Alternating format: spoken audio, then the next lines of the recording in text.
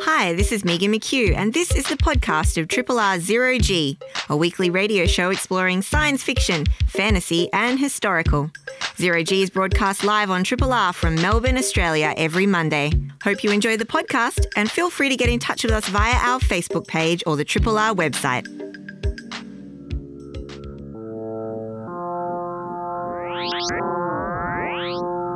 Zero G.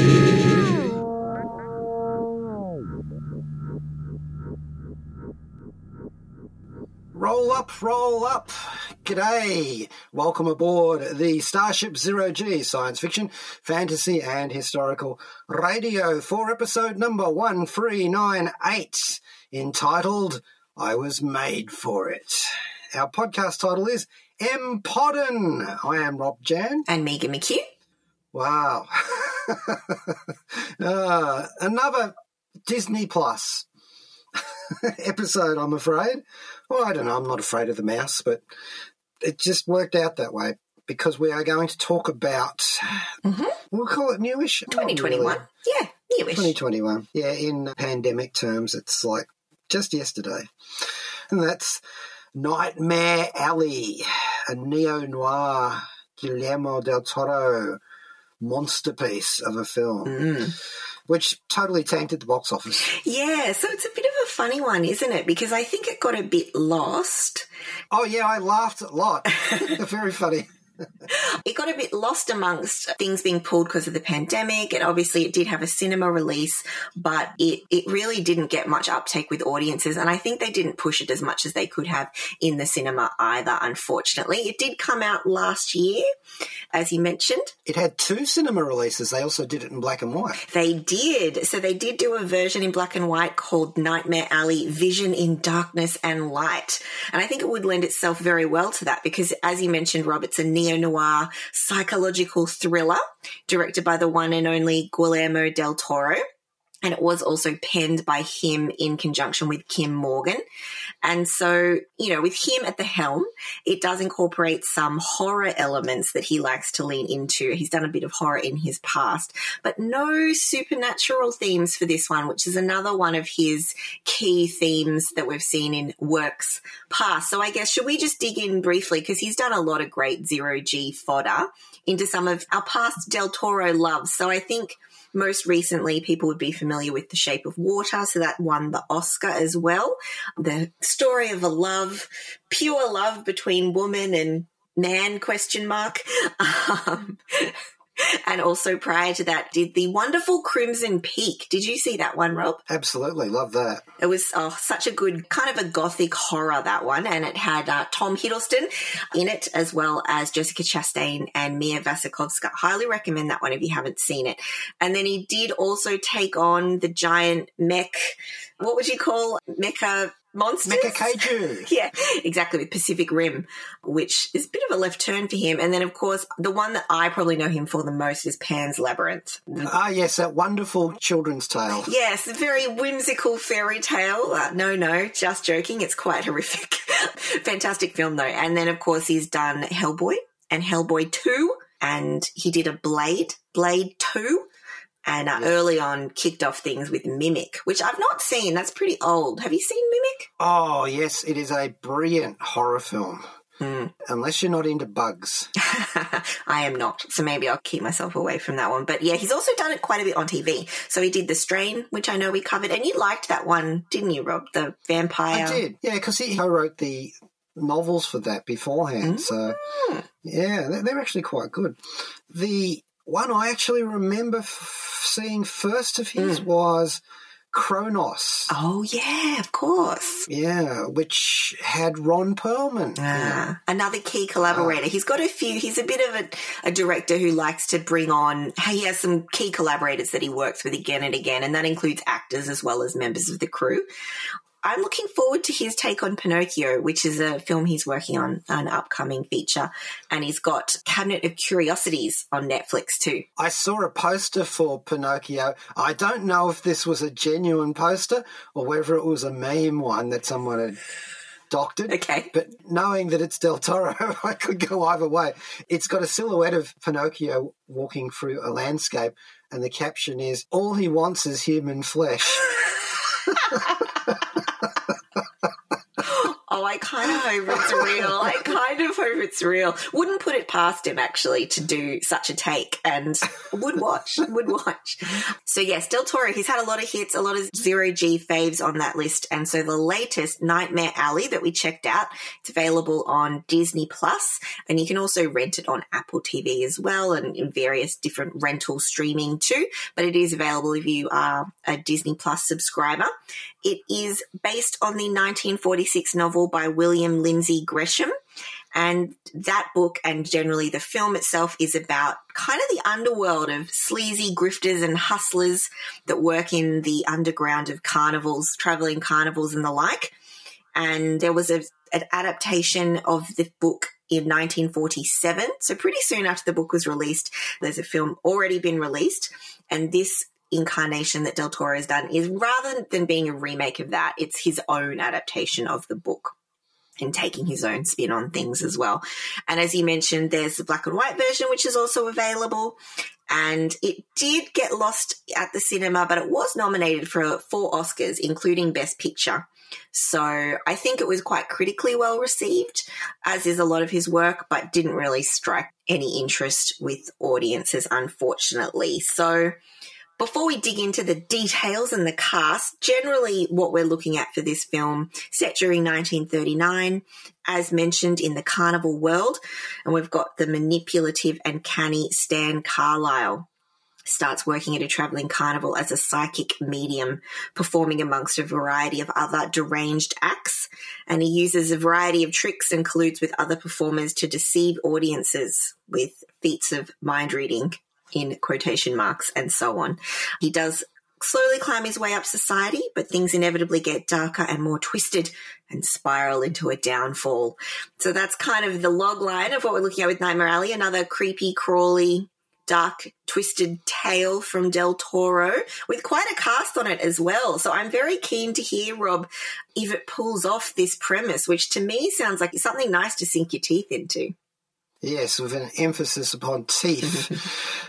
Yeah, the story of this film, it goes way back. And by the way, they had an interruption during the filming of it because of COVID. Yeah. So they had to lock it all down. Actually, I don't know if they did actually have to lock it down. And it wasn't compulsory or anything at that stage, but they did anyway. And we're glad of it because they spent 6 months editing what footage they'd shot. And it enabled them to sharpen things up. So when they came back to finish it off, they had a whole different take on it. Yeah. For every cloud, there's a silver lining, except in Noir, where, there's just another cloud. Yeah, exactly. And some shadows across the face. Or a clown in this case, because it is set partially in a carnival, a travelling circus, with its own Nightmare Alley, which is to say the sideshow alley or the freak show, where they've got lots of different acts. And as you heard at the very start of the show, just before we rolled our theme, we had a bit from an album, Carnival Barkers, basically.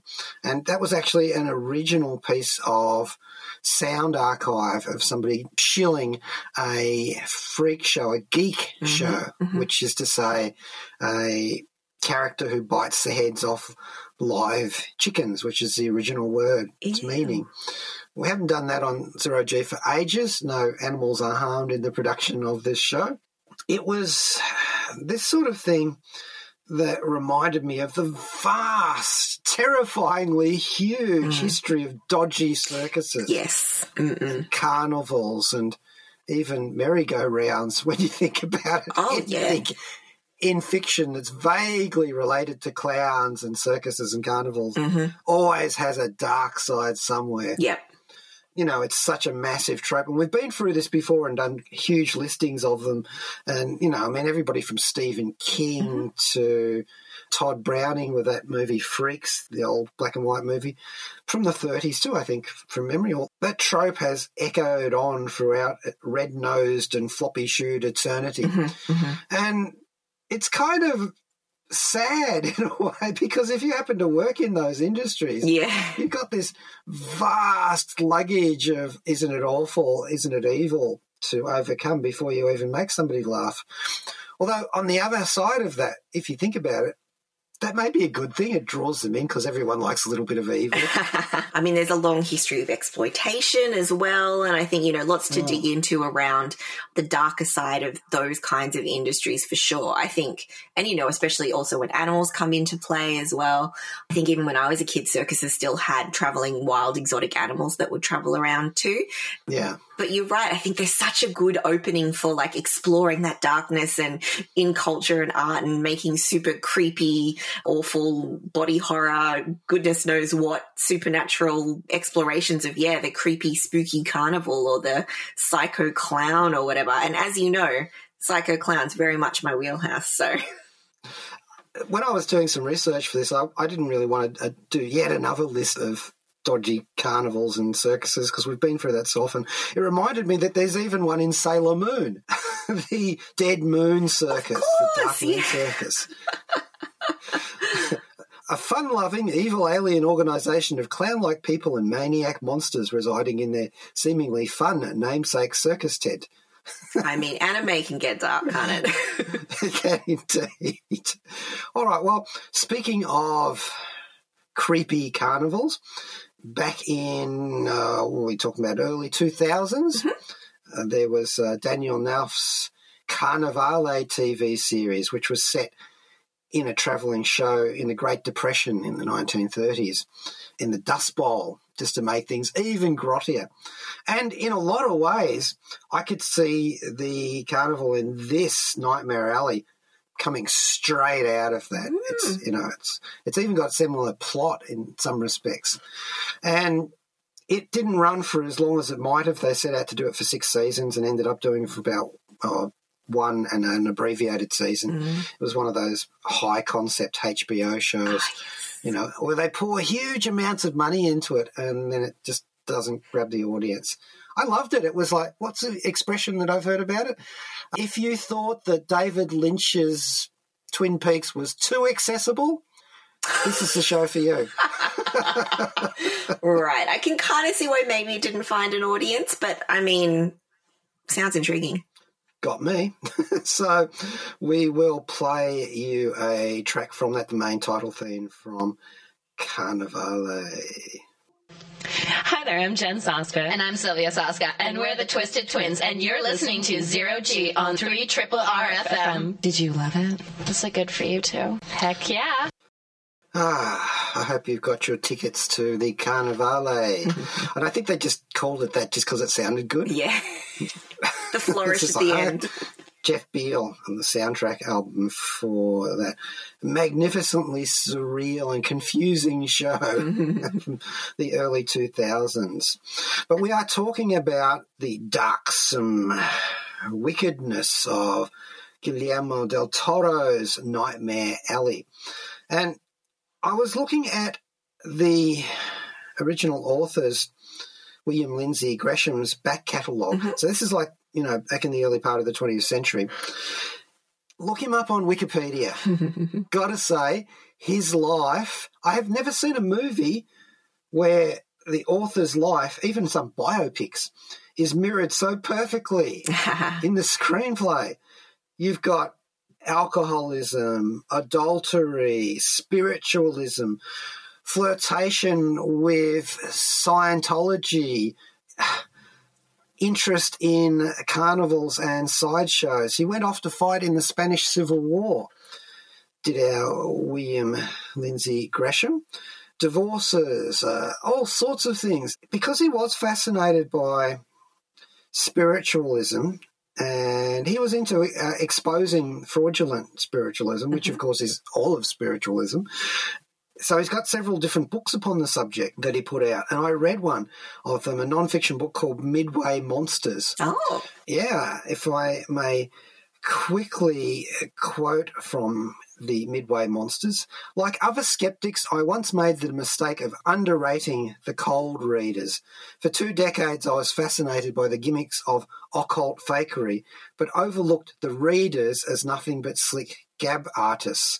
When one finally came to dig into their craft, I was astounded at how much applied psychology goes into the work of the top bracket professionals, many of whom have come up from the Midway. So, he really delved into it, and that is actually something that comes into play within the film. The procedural of it is really well explored, and in the 1947 original film too. I thought that was so important to get right, and they certainly did in both of those films, original and the new one. You will also find that he wrote books about bodybuilding, and there is a circus strongman in this film. And, so I just thought, wow, delve into this guy's stuff. It's all a bit suspect as well, but nevertheless, to have the origins of this film laid quite bare in these other books of the author, I thought was amazing. I think it's such an interesting area to explore, and it's kind of nice to know that he's done a bit of exploration in that area himself, like the fake science of it, but the fact that it's rooted in probably very real psychological science, like you mentioned. I think there's a real art to this high level fakery and getting people to, manipulating people, as well as, all the usual charisma and so on tricks that people need to be a good magician or grifter or con man. It's a very interesting source material for sure. And in the film, it's wrapped up with, they call it mentalism. That's the act. If you veer over into using it to deal with spiritual problems, with ghosts and reincarnation, all that sort of stuff. They call it a spook act, which is, they're not really supposed to be doing that because it's dangerous and probably quite difficult to deal with in a small town. If you've got your circus stuck there at the whim of the local sheriff, for example, you don't really want to make too many waves while you're there. But if you go elsewhere in a big town, well, you can make really big waves. You can make tsunamis of problems for people. Anyway, the idea of that also coincides with I won't call it quite the budding era of psychoanalysis, but, 1940s. So, while you've got this cold reading mentalist act going, in the film there's also a parallel strand about the science of psychology.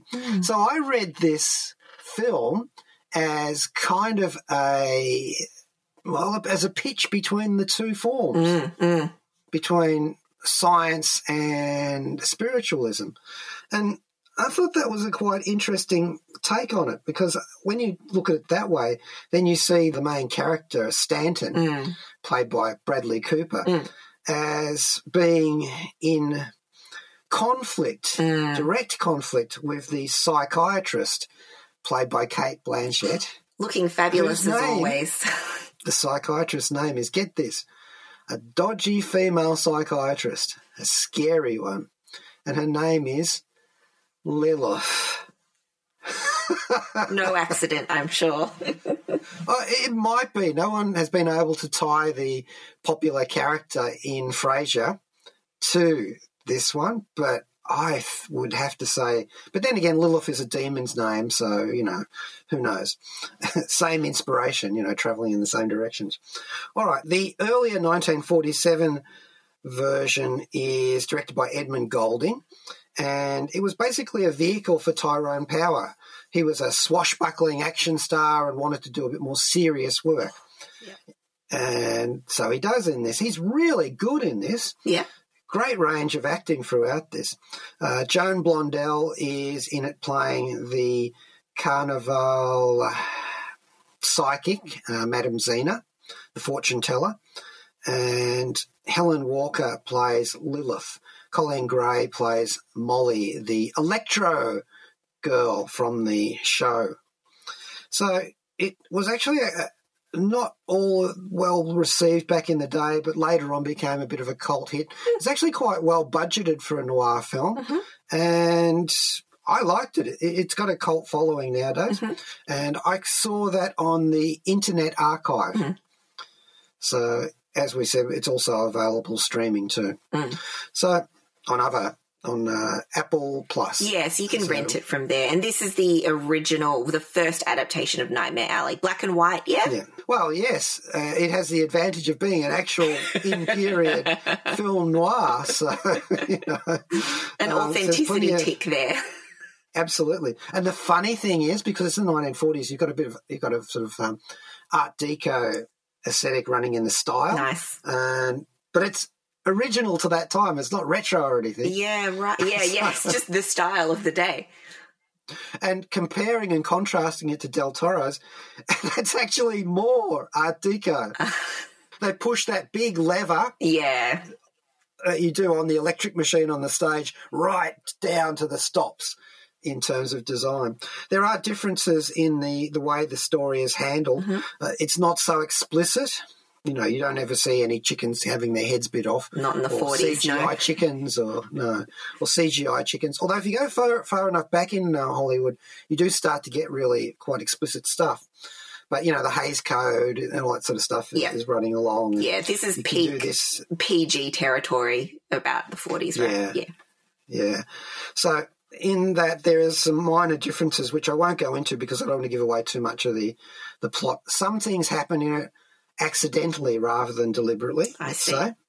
And the spiral down, as you were describing it earlier on, is a little bit differently paced and motivated. And, you know, so there are differences, and they do actually give you a little bit of a hint of a happy ending. Oh. Or at least a less bleak ending than, and, you know, this is not giving anything away in a noir film that Del Toro gets his hands on. Yeah. You know it's not going to be happy campers at the end. No, and I would expect not. I would sort of put my money down on some kind of twist and some kind of bleak ending. That's what I've come to expect from the guy. So one of the things about Del Toro's Nightmare Alley that I particularly like, I mean, before we get to the actors and so on, just throwing those away, apart from the amazingly detailed and atmospheric sets, and I was so tempted to turn the colour off while I was watching this. And one day I will do that because I know you can see that Del Toro and his cinematographer have lit this to look like a noir film. In fact, they've gone way over the top when it comes to depicting light and shadow. I mean, it's almost in Frank Miller territory, you know. Well, the colour palette is really quite monochrome anyway, right? So it's practically... Yeah. Yeah, there's one scene in a car where... Molly, the Electro woman, is wearing a red dress. Everything else looks like it's in black and white. Yeah. Del Toro's doing a lot of perspective shots in this. Oh. Yeah, down nightmare alleys, down sideshow roads, mazes, hedges, corridors. He loves corridors in this. And I suspect he's conjuring up, it's a little bit like Vertigo, you know, like a character always running down these endless streets and corridors. That's what I felt like anyway. It's got a pretty good soundtrack too. Not as noir original as the 47 one, of course. Yeah, right. It feels like it's in that sort of style. We do have that here. And look, it's all ominous stuff and tense, psychological, edge of your seat, don't relax for a minute kind of vibe. Yeah. And there's a piano solo here, the theme from Nightmare Alley, from the soundtrack. Nathan Johnson is the composer. And, you know, it's like, yeah, let's play this upon your nerves.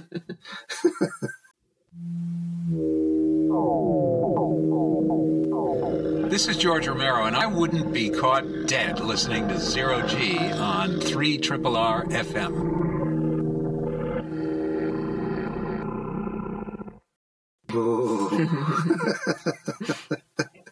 What did I say? You can see the flickering neon filter through the dusty, busted Venetian blinds and strobing across the cracked, dirty whiskey glass with a cigarette stubbed out in it. When you listen to the main title theme of Nightmare Alley, the new version, that is, and that's by Nathan Johnson there. I would have expected that to come out as a jazz solo or something like that, but in this case it was a piano and they did a pretty good job of it. A somber piece. Now, so we are talking about Nightmare Alley by Guillermo del Toro, and in the past he's not shied away from some more gruesome scenes, and now it's not 1940s anymore, so I'm curious, you know, what's the tone of this? Is it kind of noir and a bit thrilling and tense, or does it have some gruesome elements, as I've kind of been taught to expect, that he deploys with good sense, but some of his stuff can be quite graphic? So what are we talking for this one? Yes. Gruesome. Okay. Yeah, there is some elements in this that are done with unflinching brutality because that's pretty much what the situation called for at the time. Yeah. Okay. On the behalf of the various murderous characters. Which is interesting because, 1947, they'd just been through World War II. And this story is set in 1941. They very definitively nail it down where we are in time. And, yeah, it is a violent film in parts. That said, there's a lot of psychological horror in it, and I use the term specifically because there is a psychiatrist in this who is a typical noir femme fatale, and she does things that would probably get her thrown off the board. Well, it's early days of psychoanalysis. Anything goes at that time. They actually have a lie detector in this film too, a polygraph at one stage. And I'm thinking, gosh, this is so Wonder Woman-ish. Wonder Woman's creator was involved with that sort of thing. Anyway, let's go to some of the actors in this. The star of the show is Bradley Cooper. Yes, and apparently it was a project that he was quite passionate about. He really connected on the material with Del Toro and kind of had a lot of thoughts himself on some of the themes and such that could be explored as part of the film. And from what I've seen, he runs around looking very sweaty and tortured for the whole time. How does he hold up as our centerpiece grifter? Well, he is just as good as Tyrone Power. Power has the physicality, based upon all of his swashbuckling days. Like at one stage, Power picks up a plank and waves it around, and you can just see him, in the Black Swan or something, holding a cutlass and that kind of thing. But Cooper does a pretty good job of this, and he really gives you the feeling of someone who's on the make. He segues from slick, smooth con man, but who's quite charming, to suddenly becoming fairly evil, but still managing to smile about it and be amiable. Yeah. There's something dead behind his eyes in this film, and I think this is one of the best performances he's put in. He's done quite a few good ones. Okay, he's not playing a raccoon in this one. Different, very different kind of role for him in that way. As opposed to the 1947 film, we get to see the background of the character in this film. So there's a lot more to grab onto in his initial stages. The 40s film jumps straight into his time in the carnival. There's no backstory, but here we get a bit of that. And so just to give away the very first scene, it starts with his character dragging a body across the floor. I mean, you can't get a better start to a noir film than that. He's also playing the character as a bit of an artist. He's a tinkerer and inventor. He's actually quite good at building props, or at least convincing other people to make them for him.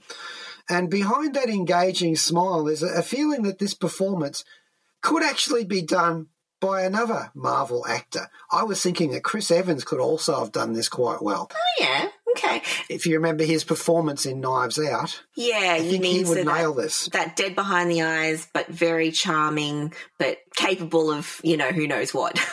Yeah, it's a great role for him, and I just think Bradley is perfect for this role. I'm really happy to see him doing more roles like this. I think that, obviously he got his start in comedy and so on, and he's had a lot of success in the Marvel franchise, and he has done some more serious quote-unquote roles.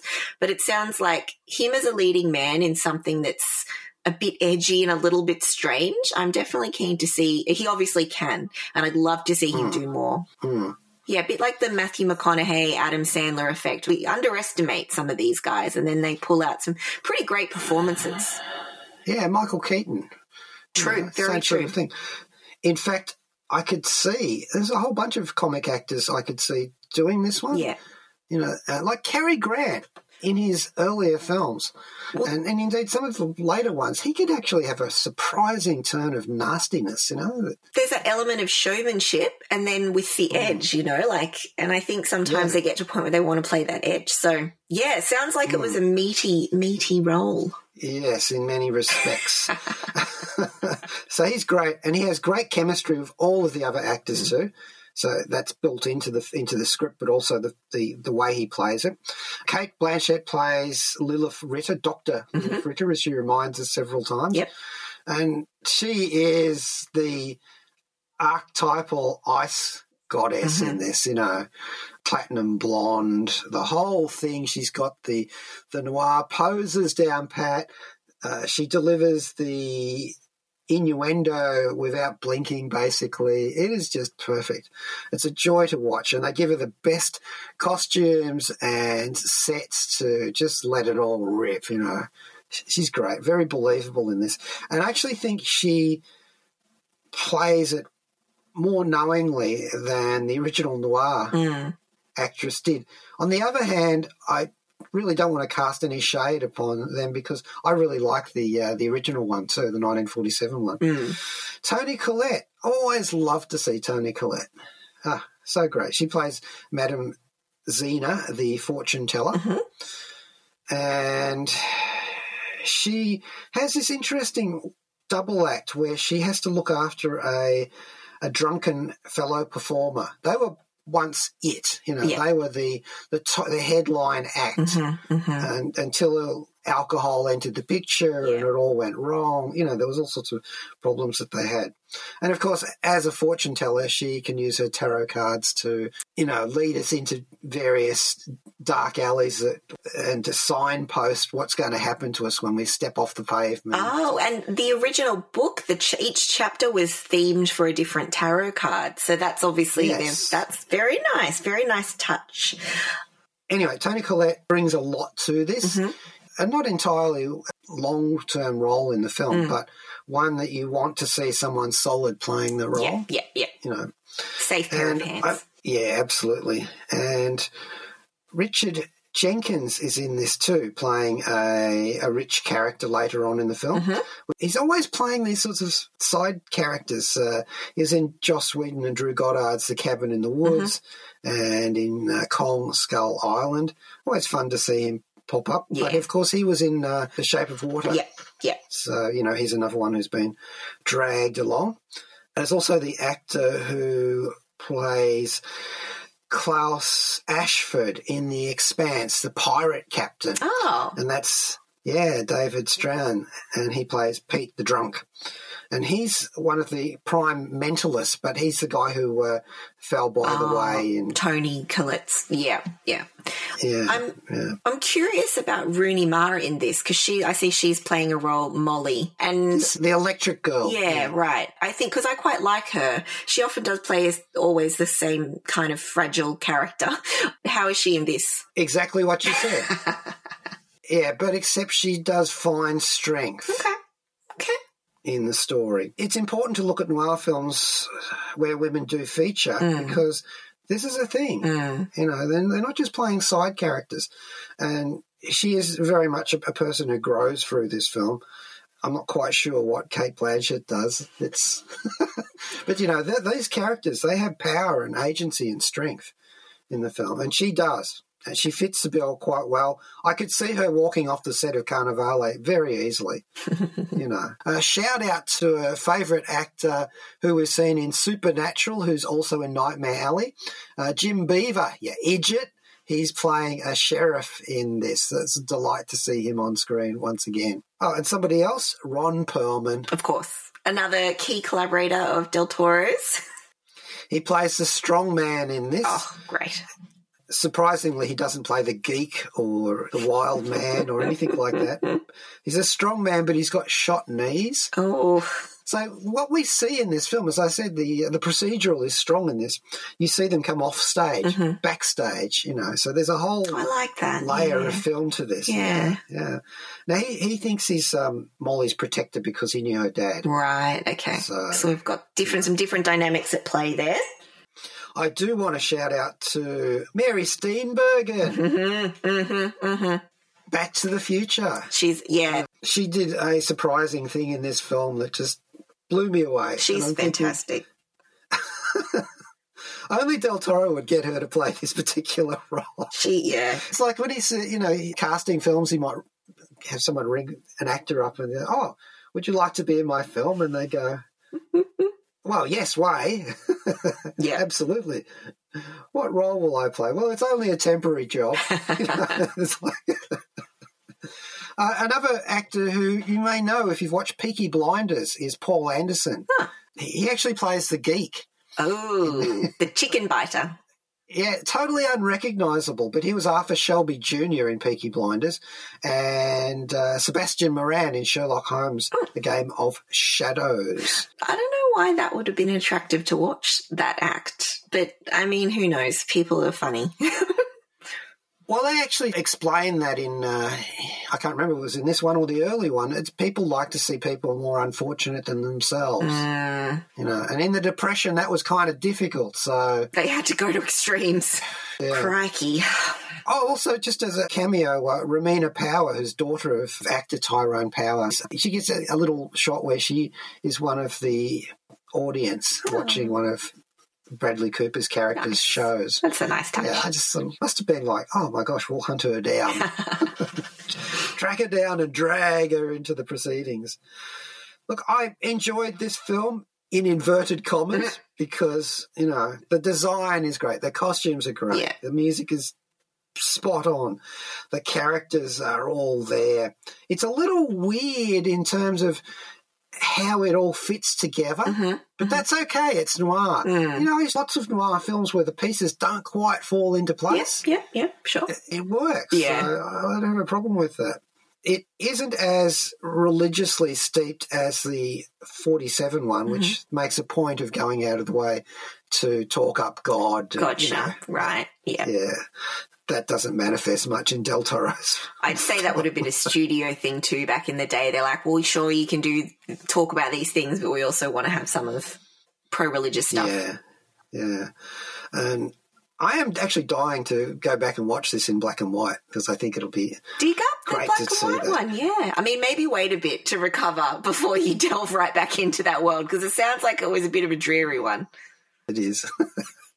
This may not have gone well during the pandemic, and that's a good reason why it might not have.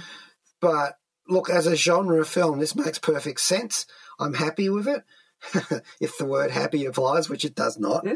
It also reminds me of pulp magazines and pulp comics. Yeah. You know, you get these crime thriller books and there would be a last panel that leaps off the page to you where you get the horrific revelation.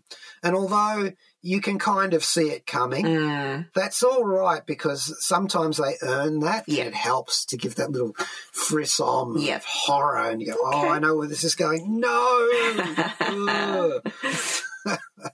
Yeah, so I had a lot of evil, wicked fun with Guillermo del Toro's Nightmare Alley, which you can see on Disney Plus. yeah, right next to Turning Red and, you know, all the new Ms. Marvel just tucked in there. Nightmare Alley. Disney Plus is to Disney like Miley Cyrus is to Hannah Montana. Does that make sense? I think so. I think so too.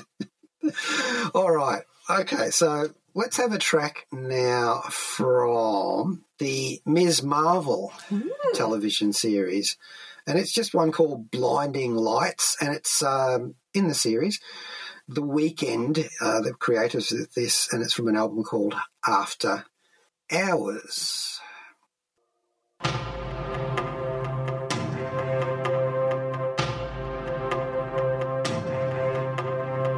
Just how long have we been receiving these mysterious signals from outer space?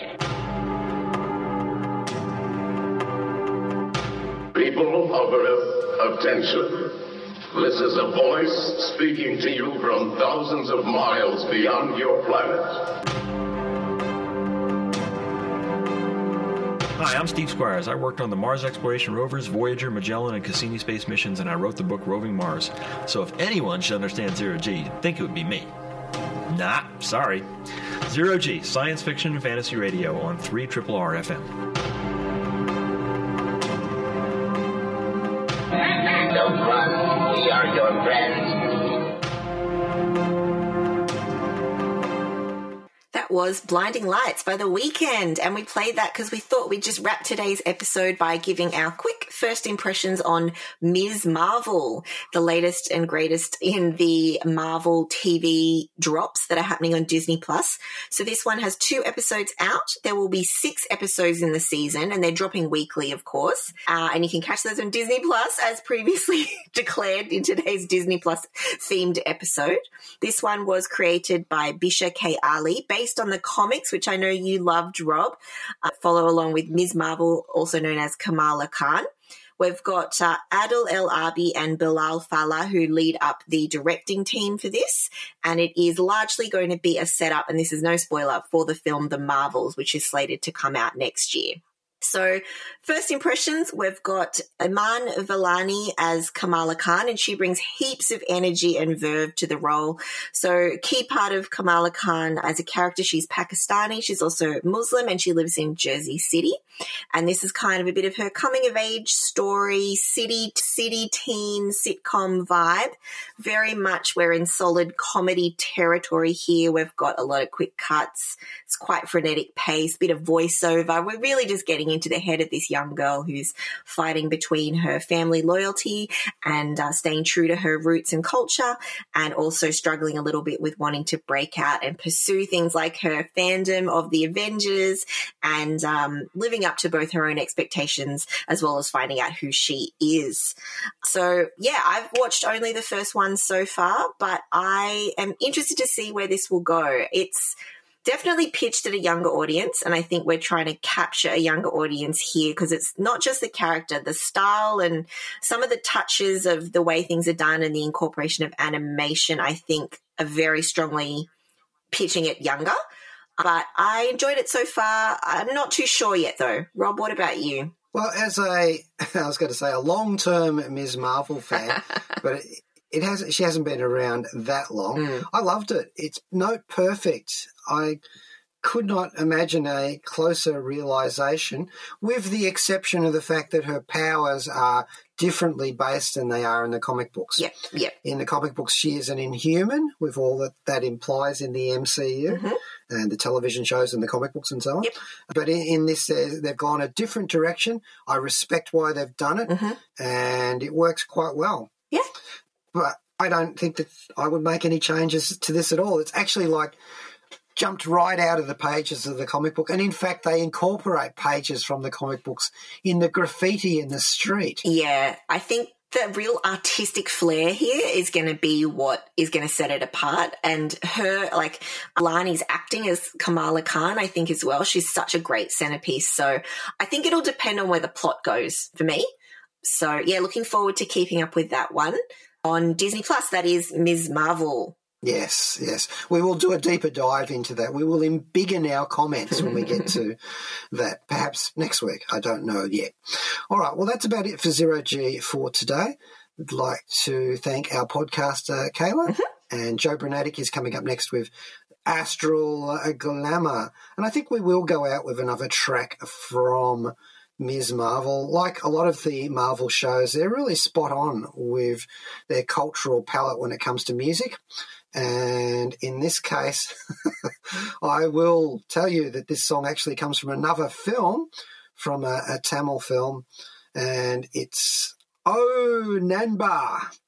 And this is a thriller action movie, so, you know, Oh Nanba by S.P. Balasubramaniam and Ayan Dinesh Kanagaratnam, from the soundtrack of the 2014 action film Linga, but in context of Ms. Marvel, played in the first episode. Ms. Marvel. Embiggen. G'day, this is Rob Jan. Thanks for listening to the podcast of Triple R's Zero G, a weekly radio show exploring science fiction, fantasy and historical. Zero G is broadcast live on Triple R from Melbourne, Australia every Monday. Hope you enjoy the podcast and feel free to get in touch with us via our Facebook page or the Triple R website.